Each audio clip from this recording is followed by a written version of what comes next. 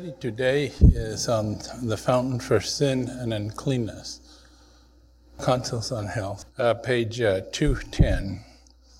Wonderful is the life which God designs to accomplish through his servants, that his name may be glorified. God made Joseph a fountain of life to the Egyptian nation. Through Joseph, the life of that whole people was preserved. Through Daniel, God saved the life of all the wise men of Babylon. And these deliverances were as object lessons. They illustrated to the people the spiritual blessings offered them through connection with the God whom Joseph and Daniel worshiped. And through his people, God today desires it to bring blessings to the world. Every worker in whose heart Christ abides, everyone who will show forth his love to the world is a worker. God is love, and to serve God, to work for God, it is necessary to also have love in our heart for him and for his children, our brothers and sisters. We can't actually serve God without it, and we can't actually be a conduit of his power for good, to do good, if we don't have that love. We can go through the motions, but we won't be an actual conduit. God desires to bring blessings to the world. Every worker in whose heart Christ abides, everyone who will show forth his love to the world is a worker together with God for the blessing of humanity. As he receives from the Savior grace to impart to others, from his whole being flows forth the tide of spiritual life. Christ came as the great physician to heal the wounds that sin has made in the human family. And his Spirit, working through his servants, imparts to sin-sick, suffering human beings a mighty healing power that is efficacious for the body and the soul. In that day, says the scripture, there shall be a fountain open to the house of David and to the inhabitants of Jerusalem for sin and for uncleanness, Zechariah 13:1. The waters of this fountain contain medicinal properties that will heal both physical and spiritual infirmities. From this fountain flows the mighty river seen in Ezekiel's vision. These waters issue out toward the east country and go down into the desert and go into the sea, which being brought forth into the sea, the water shall be healed. And it shall come to pass that everything that liveth, which moveth whithersoever the river shall come, shall live. And by the river upon the bank thereof, on this side and on that side, shall grow all trees for meat, whose leaf shall not fade, neither shall the fruit thereof be consumed. It shall bring forth new fruit according to his months, because their waters have issued out of the sanctuary. And the fruit thereof shall be for meat, and the leaf thereof for meat as medicine. Ezekiel 47, 8-12, and that is from Consults on Health, page 210. Now, Sister White quoted and applied Ezekiel 47, along with the fountain, the river, but she didn't interpret it. The prophecies were not just for our time, but they are especially for our time. There's a little difference there. Sometimes we think that everything is only just for us. It is for us and for those who came before. the Bible was good for them as well as us. The prophecies are deliberately hidden in a symbolic code. And the message teaches that they are hidden from the enemy and his agents. He does it. He would like to know what is going to happen, and he tries to know. He studies. He's a diligent student, we know. But it is not given to anyone to understand the sealed prophecies except it be by inspiration. And the inspired interpreter for our time is Brother Houteff, and these prophecies are open to us. But that doesn't mean they couldn't be applied before, just as Sister White has done, and many other people have done before, and correctly so. Luther, even though I didn't look, very likely William Miller.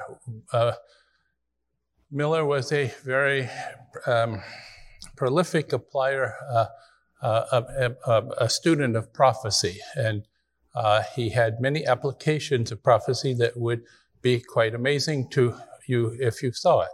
But he wasn't called to be Elijah and to interpret these things for our day.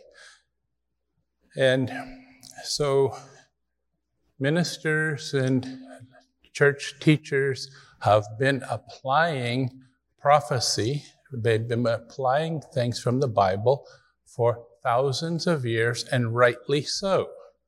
We call it a homiletic application. And this is an example right here. Sister White applying but not interpreting Ezekiel 47. And it's correct. It's okay because the Bible, while especially for us, was not only for us, okay? They are allowed to benefit from the truths that the Lord has for them, those in the past. And sometimes we have a very narrow vision of things and we see only ourselves. And it was necessary, and it is still necessary, for the Lord to encode the Bible prophecy.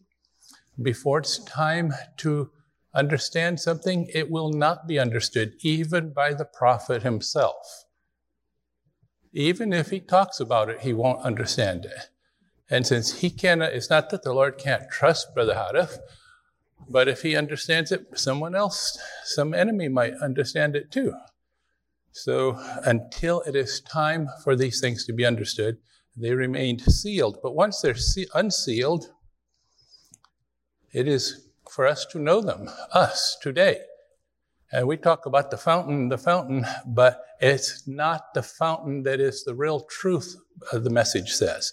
It's a symbol of the truth. And we need to understand what these things represent. There isn't a literal fountain, you know, but it is the truth symbolized by these things that is important. And that's what we'll be dealing with as briefly as we can, okay? Let's have a word of prayer. Our Father in heaven, we thank you that we have the privilege of coming together on this Sabbath afternoon to worship Thee and to learn of Thee, the things that you have made known for us for today.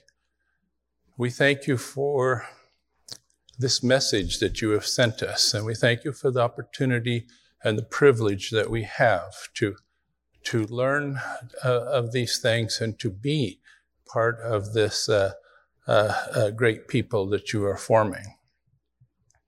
We pray that you will continue to watch over us here at Bashan, to direct us in the way that we should go.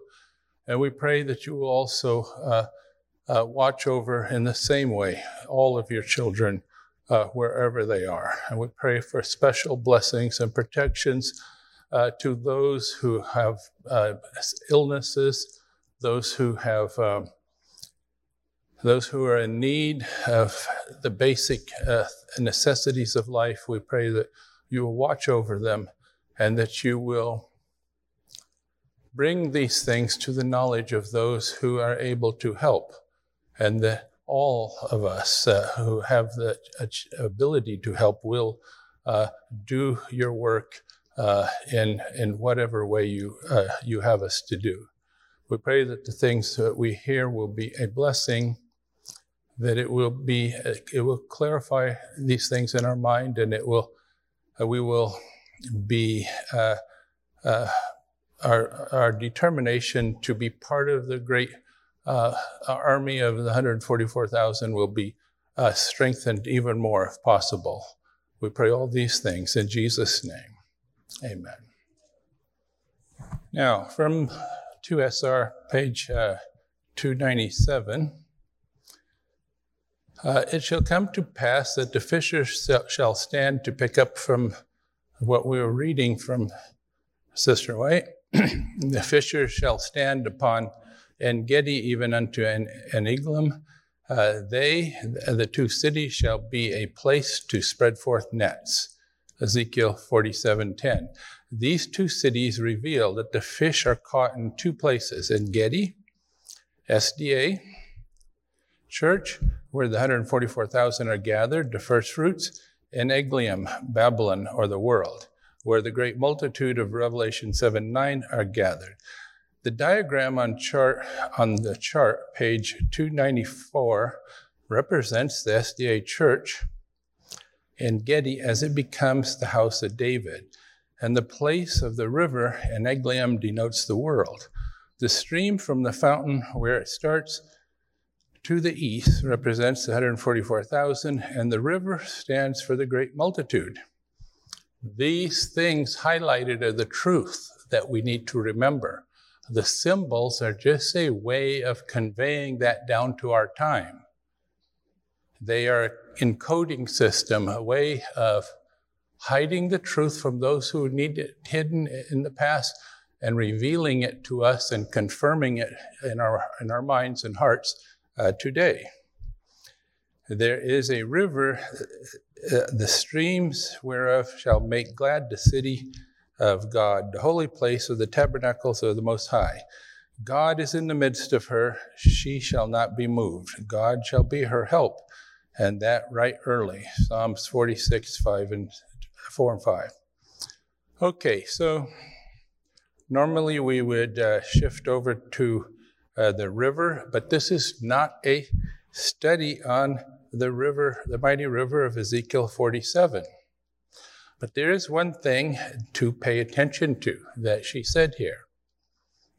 It's highlighted here. The diagram on the chart, page 294, represents the SDA church as it becomes the house of David. Now, that is an important thought here.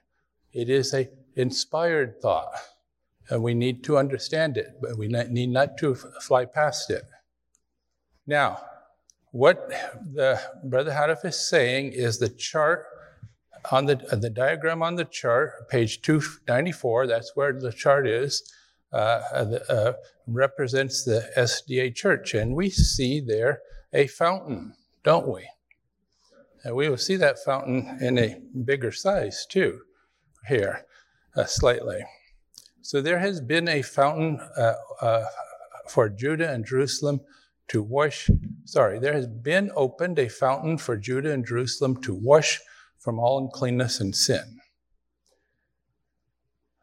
Testimonies to Ministers, page 450. So this is correct. There's nothing strange or unusual. The fountain actually was opened from a long time before. We're not going to go into the full things about that, but it's an important thought. But let us continue. Now, it's important we talk about these names, fountain, this, that, but you know, as I mentioned, it is not the symbols, but what the symbols represent that is important. This is the fundamental misapprehension of many, I would say the majority of Davidians today, but that's going to hopefully change. We want to see the majority of Davidians actually go all the way. But the fact is that the message explicitly teaches and says that it is the truth that is important, that these symbols represent. So we talk about the stream. It represents the 144,000. The river stands for the great multitude. And the diagram represents the SDA church, okay? As it becomes the house of David. And as what it's saying is these things have, they're paper representations, words on paper, pictures on papers, but they represent a concept that is valid over time. It's not just one thing. Now, what we haven't seen here is what is the fountain? What does the fountain represent? And we don't conjecture on any of these things. All of these things are defined in the message. We don't have to make up things. Not that we do, not that anybody does. I'm not saying that. All it's saying is a principle to keep in mind and to follow, okay? Now, you will see that this is a pretty insignificant beginning here, and rapidly it gets bigger. Okay, that's something to note, even though I cut out the rest. And this fountain is, the whole diagram is it's a picture, but it represents a multitude of time, of points in time, from the Adventist church to the house of David in the kingdom. One picture can't actually do it, but the words and the picture tells us what it means. It will be noticed that as Ezekiel first saw the waters by the side of the altar, they were of little significance. Now, I'm going to talk a little bit about these things, even though this is not the key point of the study, but we're just going to touch on the meaning of the chart briefly, but fairly comprehensively in the end. And we want to know that it was of little significance to begin with in comparison to what it became. We are of little significance, except in our own minds sometimes, okay? But we are of little significance, brethren. But it will rapidly grow. And the work as it gets going for the world will grow very rapidly, okay? Now, one point that I have made here is that there are some bends in the past to certain people. As we see the diagram, we see that the stream, the rivulet, has some bends, but at no point does it go backward, okay? And at no point is there a constriction, okay? There's no bottleneck. You see that the river continues on and on at the same size and gradually increasing, but it never increases and then goes back, okay? That's an important thing. The symbols convey the truth here, okay? This river is a real thing. It's 144,000 before they are revealed to the world, okay, at the beginning here. As in that transitional period from the SDA church to the house of David. And never is the river restricted down. People think that the knockout blow was a restriction. It wasn't. The river did not flow backward, and the river was not closed in. What happened there is, if we look right here, we'll see that it flows about the same. Okay, it doesn't increase. And even during that period, that so-called knockout blow period, which is real, it's a real knockout blow. It didn't destroy the message, but it knocked out Carmel, the last Carmelite phase of it for sure. But the message still continued to grow. You still had new people coming in, okay? There were new people moving at the top too. Brother Wesley Green was a helper in the educator office in 1959 and 60 and 61. And he was an executive council member in the Bashan Association to begin with. He was a new Davidian. He wasn't a Mount Carmel era Davidian, as far as I know. I know his name is Green, but he's a different Green, completely unrelated to the Green family I think it was Oregon, and the members who moved to Carmel. Another new Davidian was O.A. Atwood. He came in around this period right here, and he founded the current Waco Association in 1965. A new Davidian, a new person moving toward the front ranks, more or less. Perhaps not in the exact right direction that he could have gone, but his heart was certainly in his work of first suing Sister Howduff and then establishing that little association, which did not actually go anywhere until the breakaways from Mountaindale joined that association, and it became a Waco that we know it today. But no constriction. Okay, keep that in mind. The river never is constricted, never moves backward. As the tiny rivulet immediately swells, this is the proof. It does swell, okay? Into a mighty river, it represents something, very rapid growth. Prophetically, this is what the message teaches. We will see this. We see that straight period, that period of where things remained about the same, but there will be a time when it moves very rapidly. The waters that make up this mighty river represent a multitude of saints. Okay, so the saints are the 144,000 in the first part, the great multitude in the second part, but that's what the river represents. Multitude of saints. And the saints shall come in contact with the eternal nations. Who are the eternal nations? The unfallen people. We might call them righteous aliens. Okay? We might say aliens from other planets. We are aliens to them. They are not exactly aliens to us. We are aliens from God on this planet. But they never fell. Okay, so these are the sons of God, children of God on other planets. The saints shall come in contact with the eternal nations who know not sin, and being brought forth, we must be healed before we meet each other. We will not meet aliens on this side of that healing. It's an interesting thought. If someone says differently, they don't know what is embedded in the message. If we do meet, what does that mean? It means that they are not the true sons of God, okay? And if you're not a son of God, we know. Okay.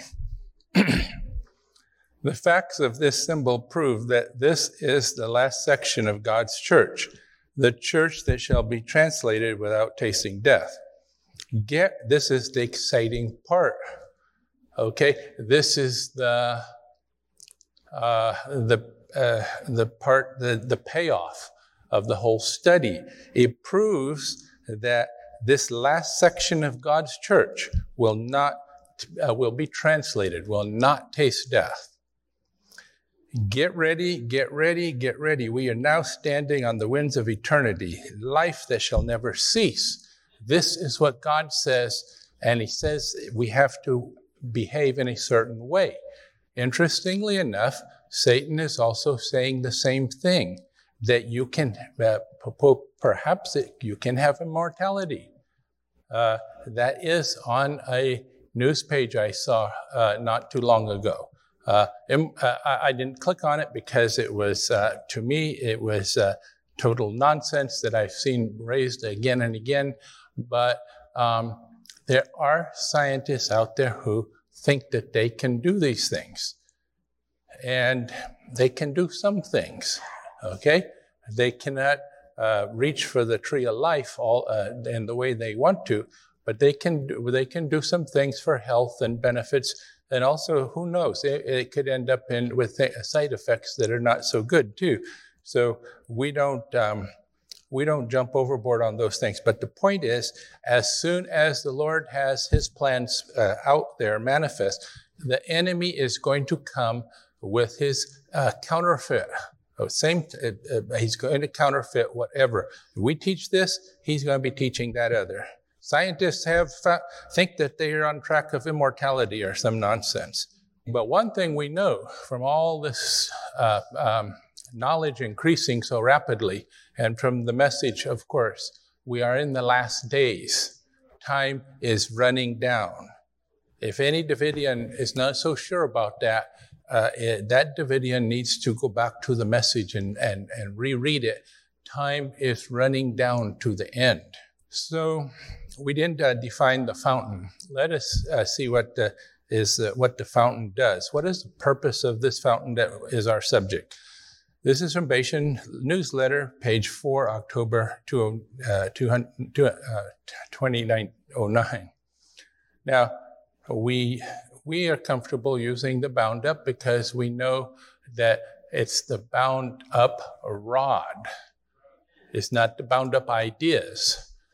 And I'm using this, though, as a help in this case, just to let people understand what Bashan is taught, but this is what the message teaches and what the Spirit prophecy teaches very to a degree that is said and said and said again. We long for the day when the fountain shall be opened to the house of David and the inhabitants of Jerusalem for sin and for uncleanness. Okay, so let me read the parenthesis. We long for the day when the fountain shall be open to the house of David and to the inhabitants of Jerusalem for sin and for uncleanness, brackets, sickness. Okay? Now, that is a distinction that the message makes for sin and uncleanness, two things. And Sister White says in 62:27, the waters of this fountain contain medicinal properties that will heal both physical and spiritual infirmities. Now, she did not have the degree of light that Brother Hadaf had. That doesn't mean she had error. Keep that in mind. What she had still came from God. And it does have medicinal properties in the sense that medicine is healing and so on. But what is this fountain? Is it water? No. Is it real? It's real in a spiritual sense, but it's not real in the sense that it is there in the sanctuary, there in the kingdom somewhere, in the temple. It is not, that's not what it is. Also in the day, further says that Zechariah, there will be a fountain open to the house of David and the inhabitants of Jerusalem for sin and for uncleanness. Zechariah 13:1. When this fountain for sin and for uncleanness is finally opened to the house of David, the crowning evidence will be seen that the consolidation of the two kingdoms is an accomplished fact, and that the time has come for the proclamation of the gospel in all the world. So this is put in, I'm using this statement to help us with the when part, okay? This is going to be when the time comes for the loud cry. Where will we be? We will be in the kingdom, and that is when this fountain is going to be opened. So I thought the fountain was already open. So we have to harmonize these things. The message is full of these things. If we don't understand that There can be historical, traditional applications of a prophecy, correct, as well as present truth interpretations of prophecy. We will forever be perplexed on these things. And we don't need to be perplexed. We have present truth today. We have the symbolic code decoding the meaning. We have the prophet decoding the meaning of these things for us today. These things are especially applicable today, Sister White says, to us. But then we also have the historical application and usage of these. And Sister White did make a homiletic application. Okay, we saw that. So I hope we can see how something can be both opened and not opened. And the truth here, though, is it is open, and it is opened in a special way. This fountain is over time. But remember, the fountain is in that diagram.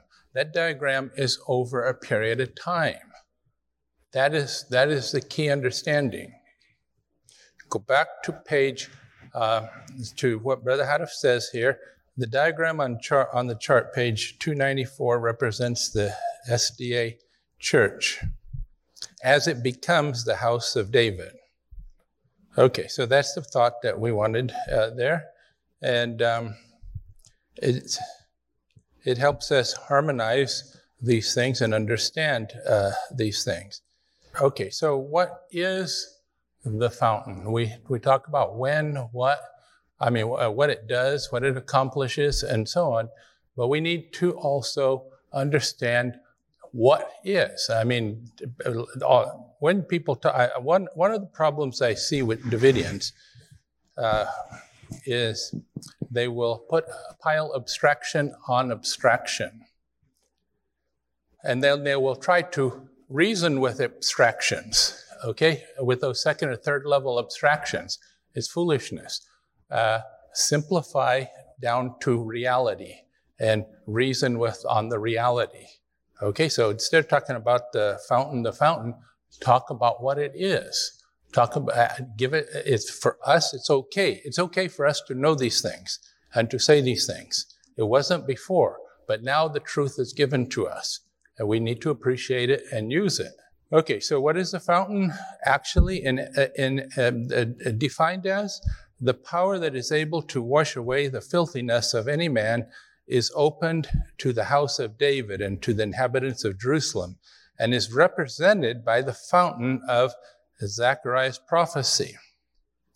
Okay, now that's not a full and complete definition, because there are other things that go this is the redeeming power of Christ. Okay, this is there is. We're not trying to give you the full definition, but this is a working definition here that is correct, of course. And the power is represented by the fountain of Zechariah's prophecy. All restoring power comes from him. This is a confirming statement from the Spirit of prophecy. All restoring power comes from him. He has opened a fountain to the inhabitants of Jerusalem for sin and for uncleanness. He gives each one an invitation to come and be healed and to drink of the water of life. Let us not trust in ourselves, but in Jesus, the power of Jesus. Okay? Our Father cares, page 264. When is the fountain opened? Okay, now we did touch on that. It's at the time of the loud cry, the beginning of the loud cry, and it's when the house of David has come into existence, fully come into existence. The house of David must come into existence before the cleansing fountain is opened. The cleansing begins with the cutting off of the names of the idols and the throwing out of the land, the false prophets, and the unclean spirits. So there is a special cleansing that we undergo at that time. It is a special outpouring of the Lord's power. Now, one of the things that the message does is teach. Of course, it teaches the same thing. We have the same truth, but from different angles, different prophetic directions. And sometimes people will, this is another common error of Davidians, they will focus closely on one prophetic train of thought and totally ignore the related rod prophecies that use a different name, a different symbology for the same thing.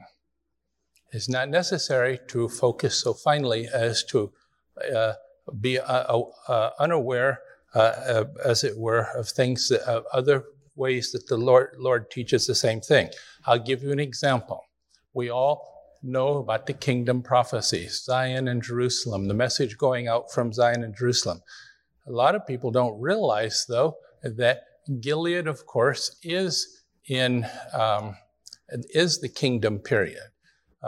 It is simply another prophetic symbology pointing in the same thing, teaching the same truth, but it uses a different name. And so people who are used to focusing on one thing, it's like totally unconnected. Are you going to the kingdom? Yes. Are you going to be in Gilead? Never, brother. Not going. And so this is a real thing. It may be a little humorous, but it's a fundamental error. You teachers, you need to be aware of these things. Cross-reference the different truths. It is a powerful thing. Teach our truth from, use all of our truth when you're teaching.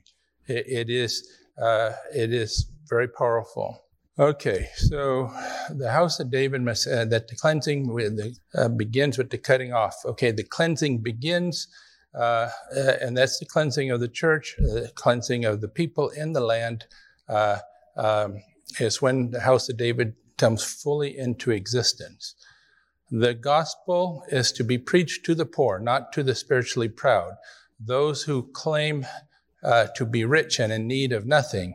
Is it revealed, but to those who are humble and contrite. Now, that is a lesson to us. I know it's a side issue from what our main subject is, but if you want to go and teach to the ministry, the Esauite ministry, and you want to report to me, you're teaching to ministers and so on, you need to know that I will not be impressed. Okay, already I am not impressed. If there is an Elder Wilson out there, good. There was one Elder Wilson at Mount Carmel. Perhaps we will have two here at Bashan, if the Lord blesses us. But the gospel is not revealed to those who claim to be in need of nothing. You can bring a Laodicean to the water of life, but you can't make him a drink of it. You can't make him partake of it, truly. It's a waste of your time if he refuses. One fountain only has been, but it is revealed, but the truth will be revealed to those who are humble and contrite. One fountain only has been opened for sin, a fountain for the poor in spirit. It is free to all who thirst for the water of life. Okay, and this fountain has been opened. It has been opened from the time of Christ's sacrifice, and to get the full understanding, we'd have to go back there, but we are going to continue now in our time. The Church of Christ is called to be holy, a holy, powerful people, a name and praise in all the earth. There has been opened a fountain for Judah and Jerusalem to wash from all uncleanliness and sin. Now, it fits perfectly that Judah and Jerusalem, both today and tomorrow, are going to have this fountain. The fountain that exists through time. And the fountain is open today, but is it opened in the full Pentecostal sense that it's going to be open then? No, it is not. Can the Lord heal you today of your physical infirmities? Yes, he can. And can you go as Peter and Paul and so on and heal people and raise people up from the dead and so on? Don't try, brethren. It will be presumptuous. We do not live in that time.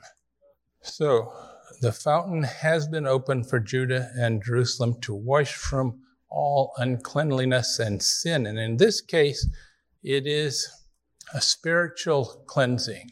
But in the kingdom, when the fountain is opened, it will actually be a cleansing of our physical frailties, our health, the problems that we have.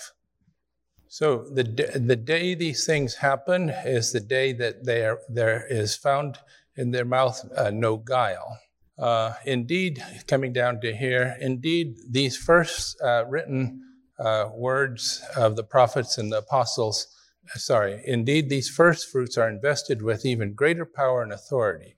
In that day shall the Lord defend the inhabitants of Jerusalem, and he that is feeble among them at that day shall be as David, and the house of David shall be as God, as the angel of the Lord before them. So this is the day, that day. And that's what we want to establish when these things are going to be, in that day. This is the day when the fountain for sin and uncleanliness is finally opened to the house of David, and the crowning evidence will be seen that the consolidation of the two kingdoms is accomplished facts, and that the time has come to proclaim the gospel to the world. Okay, so there are some people who do not maybe fully understand how things can be both open in one sense and not open in another sense. We have to understand that it's open now in the sense that the rivulet is flowing east. There's an eastward direction of the movement.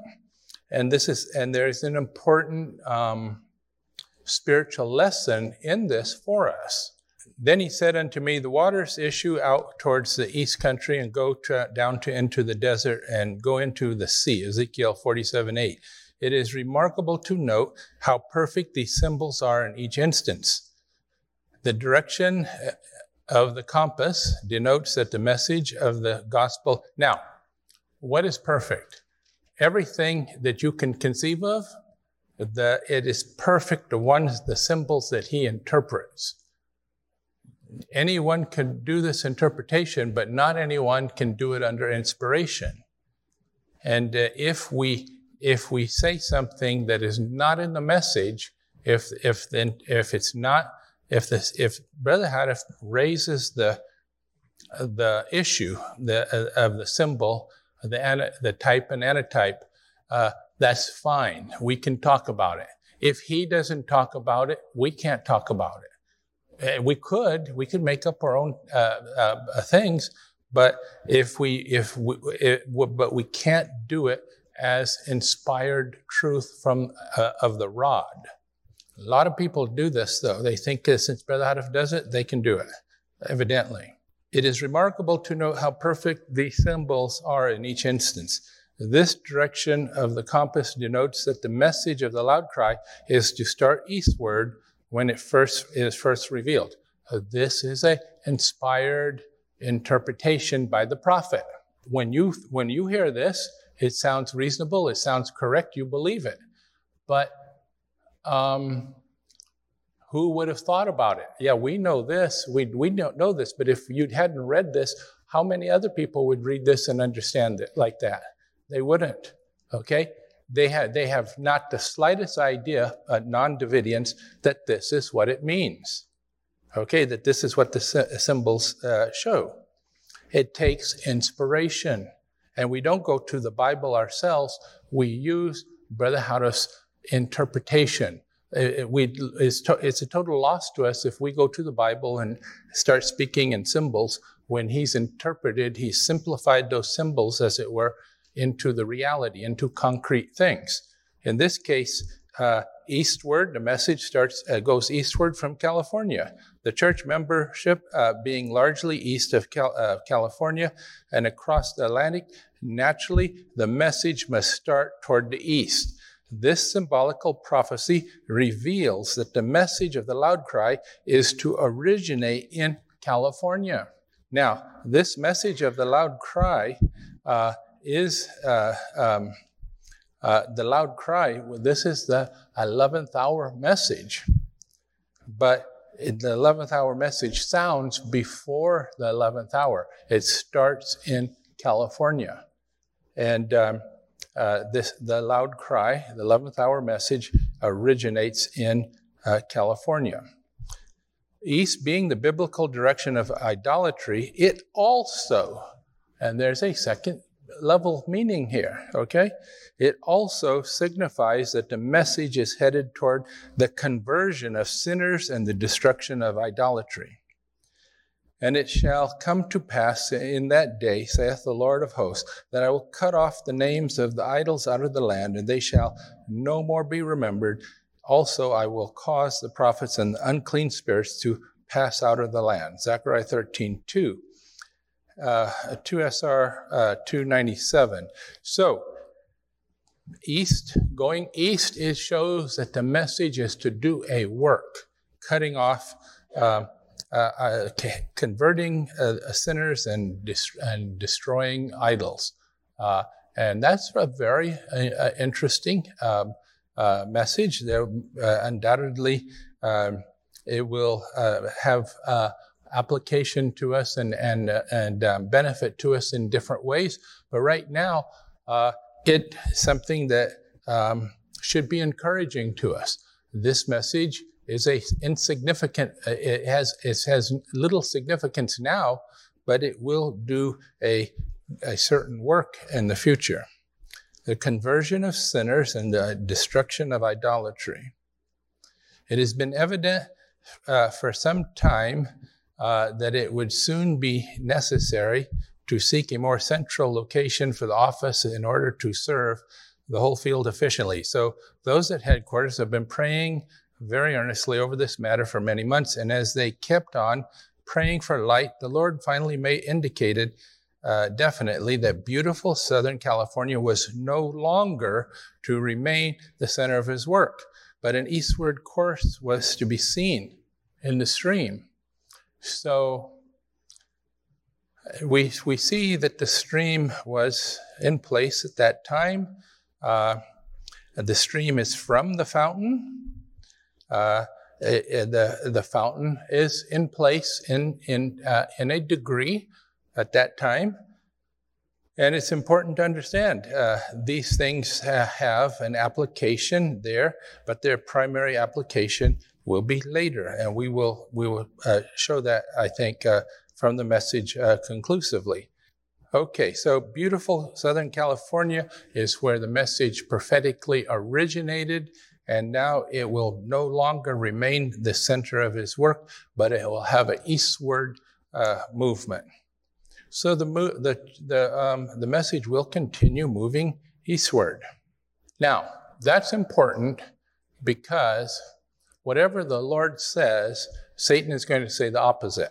If the Lord says eastward, what will Satan say? Westward. Westward, brethren, westward.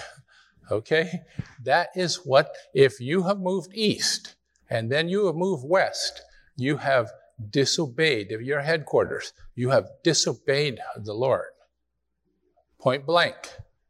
So they have to teach that the fountain is not open, that the river is not in effect. The whole symbolism on page, 294, is not in effect now, okay? Contradicting point blank what Brother Hadif taught.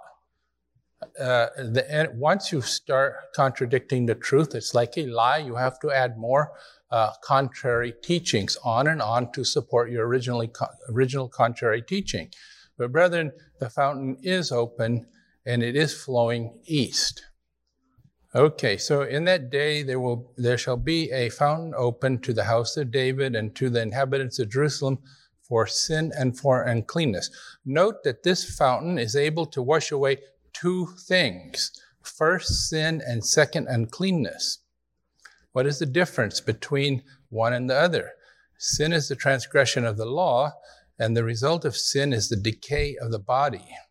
So Brother Hadif is saying here, very directly and teaching, and we do teach this, that there will be aged men and women in the kingdom, but they will not be sick aged men and women in the kingdom, will there?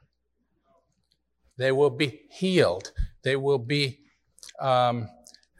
healed of the uncleanliness of their age and the effects of the age and the decay that comes from sin, original sin, and our own sin too. So is that in effect right now? It's not in effect, brethren. Okay, but it will be. Okay, that second part, that 2 parts. Okay, now this fountain that is able to wash away sin, is it possible to have your sins washed away? Yes, it is, brethren. It is. And it not only is, it's necessary. Okay, so that we have a seeming contradiction in the message that we must harmonize.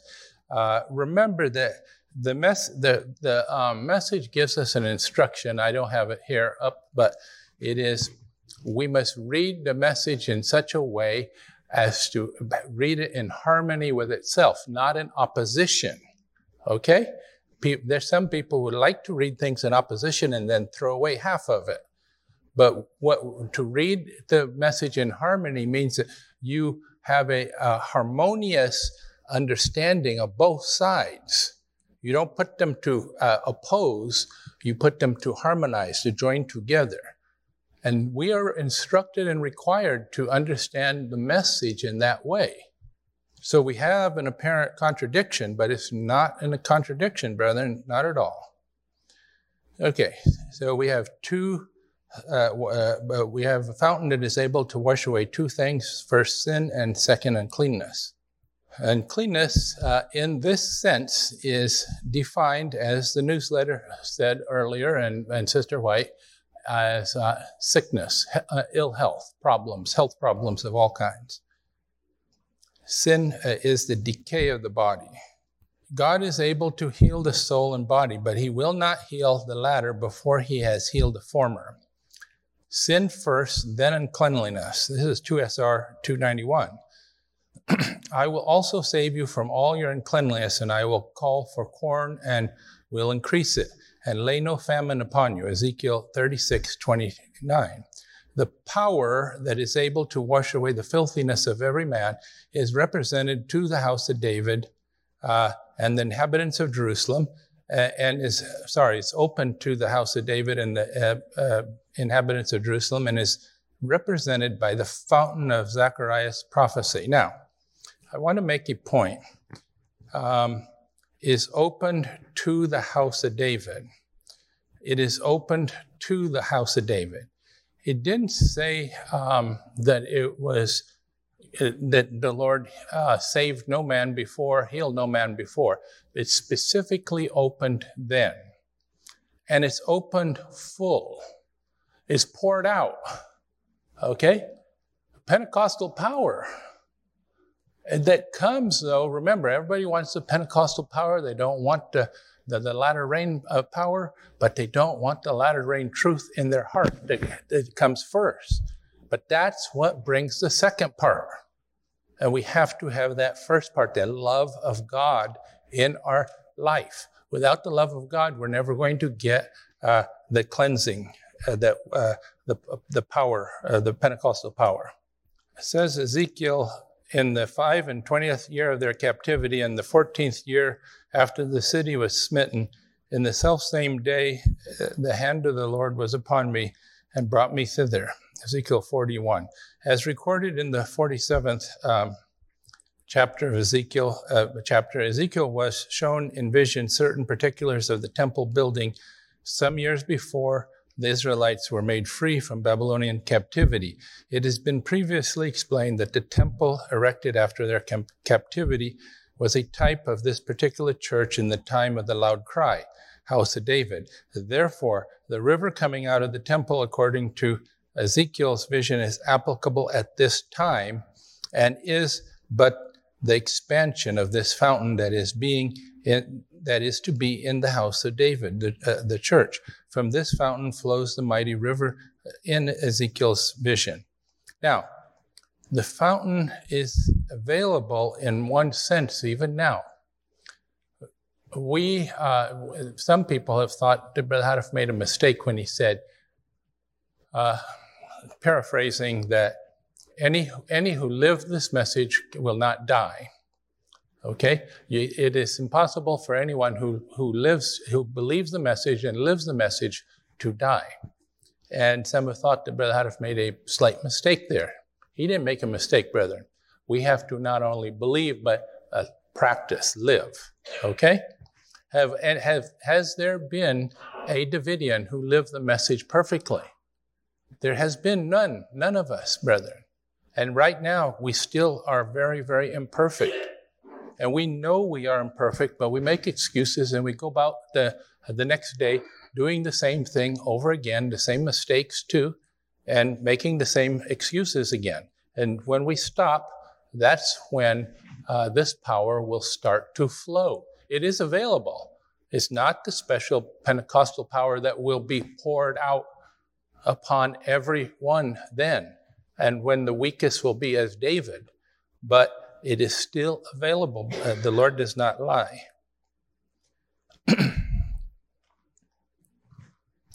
This will be next to the last closing point.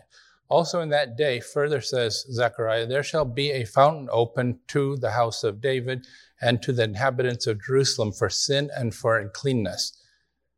If you open something to someone, it suggests a special, you're opening it to them. You're not opening it to this other person. The Lord is opening the fountain to them specially. It's not open now in this sense.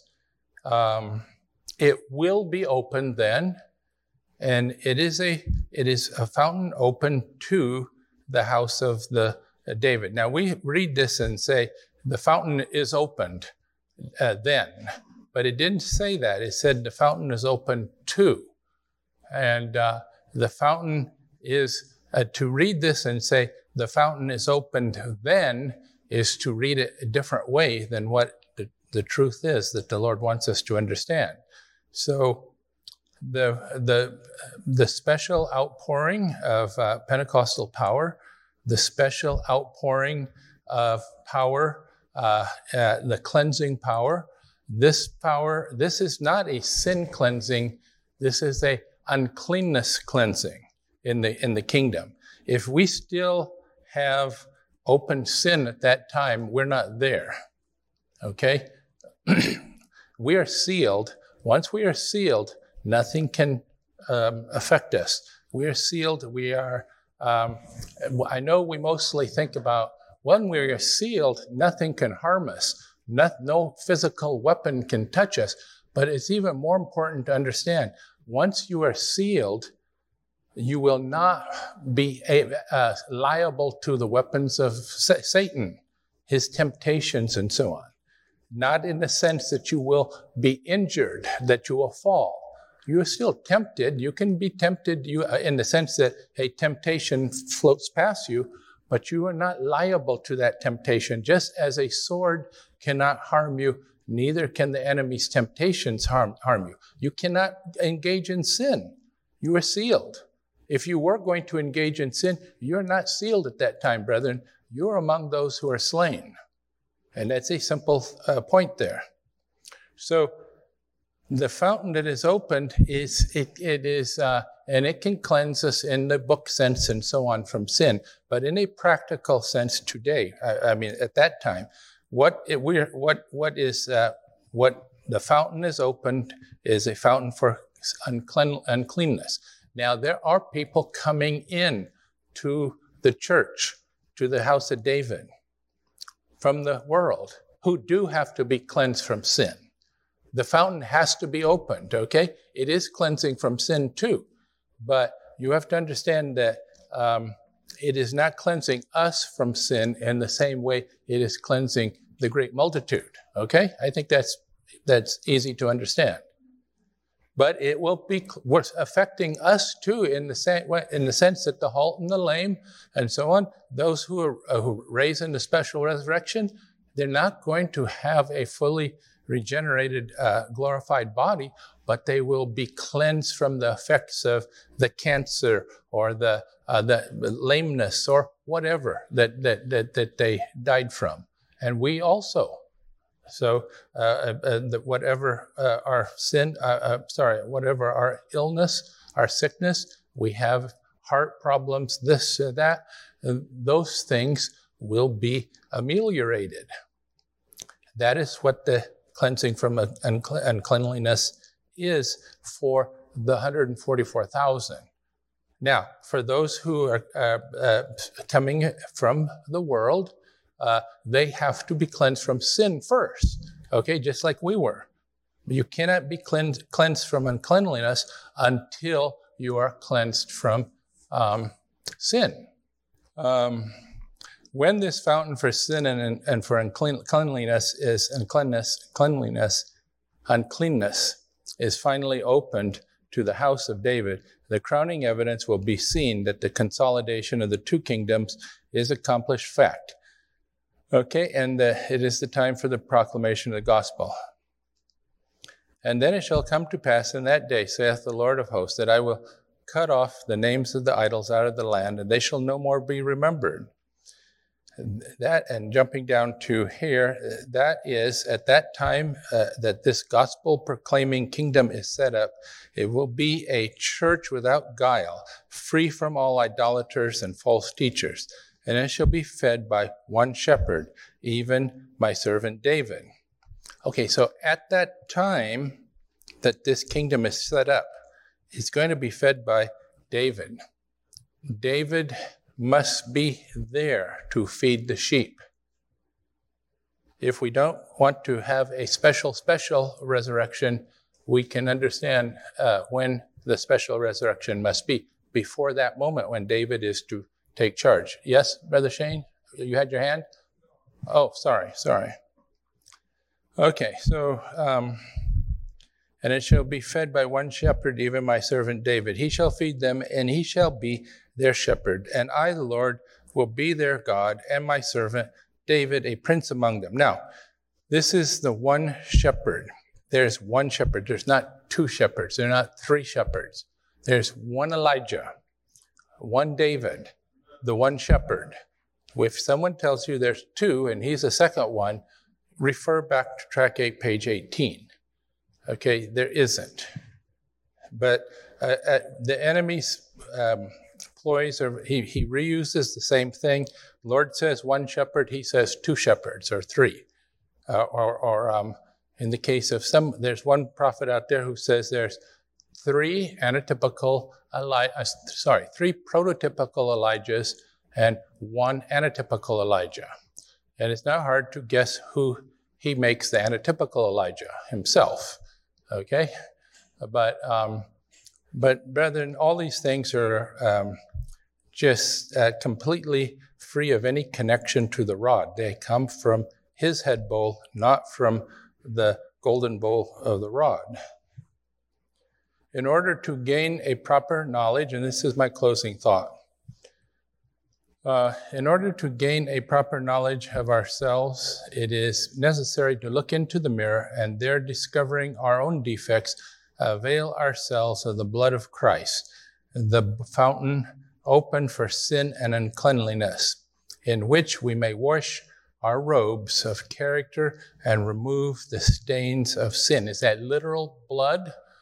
If you are a Catholic, you almost believe in literal blood there, but at least they don't sprinkle you with wine. It was a literal sacrifice on his part, but today it is the atonement, that spiritual atonement that is applied to us. Okay?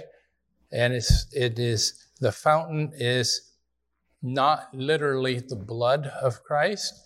It is his grace, his power, his love. And that's why I said I wasn't making a full definition of that, of the fountain, of what the fountain is. But that's what that gives you the thought there, that it is these things. And at that point in time, the people, we will be a different people. God can't pour out his Spirit on us right now, even if he wanted to, which he does in a way, but he can't pour out his Spirit on us because we are all too hard-hearted. Our hearts are not full of love. We don't have the concern for each other. We don't have the care. Until we care about each other, according to the golden rule, he will not pour out apostolic power. This is a true teaching from the Spirit of prophecy. It's a great secret that the message explains, and this is what the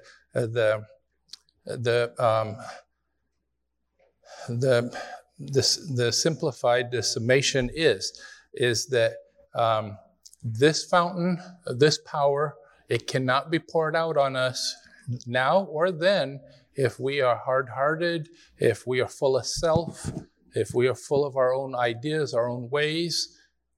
We will not have that opportunity to have that power poured out. That fountain cannot cleanse us. We cannot be cleansed from our sin now. We cannot be cleansed from our infirmities later, and even now too, to a certain extent. The Lord is very merciful, and he is all-powerful, and he can help us now. And he will, brethren. He has promised that no one who accepts the message and lives the message will die. That is a very comprehensive statement that some people have explained away, some people reject, some people don't know exists. And some people who are a little simple-minded take it just the way it is. Okay? I take it just the way it is. It says that, it means that. It's true.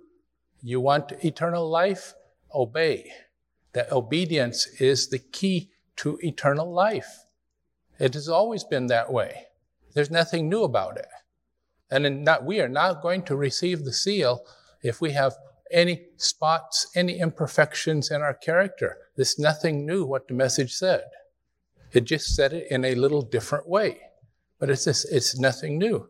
But it is a promise, and it is an encouraging promise to us. And I want us to, if we can go away with something, I'd like us to go away with this in our mind.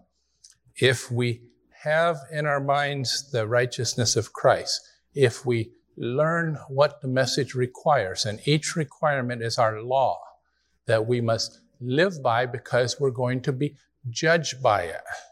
We're going to be judged by each requirement. We don't get a chance to say which things we're going to obey and which things we're not. Brethren, obey, follow the message, and live. And we are at the end of time now. It is possible, the Lord knows, we don't, but it is possible that if we are true, if we are faithful, we will live to see all these things happen ourselves. So, and I believe that. Literally, I believe that. You, brethren, accept that and live this in your life, and you will see that the Lord is good. As we do our part, he will do his part. God bless you.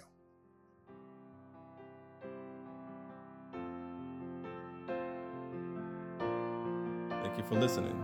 This has been a production of the Davidian Seventh-day Adventist Association. You can find us online at www.bationhill.org, and you can call us at 417-835-2162.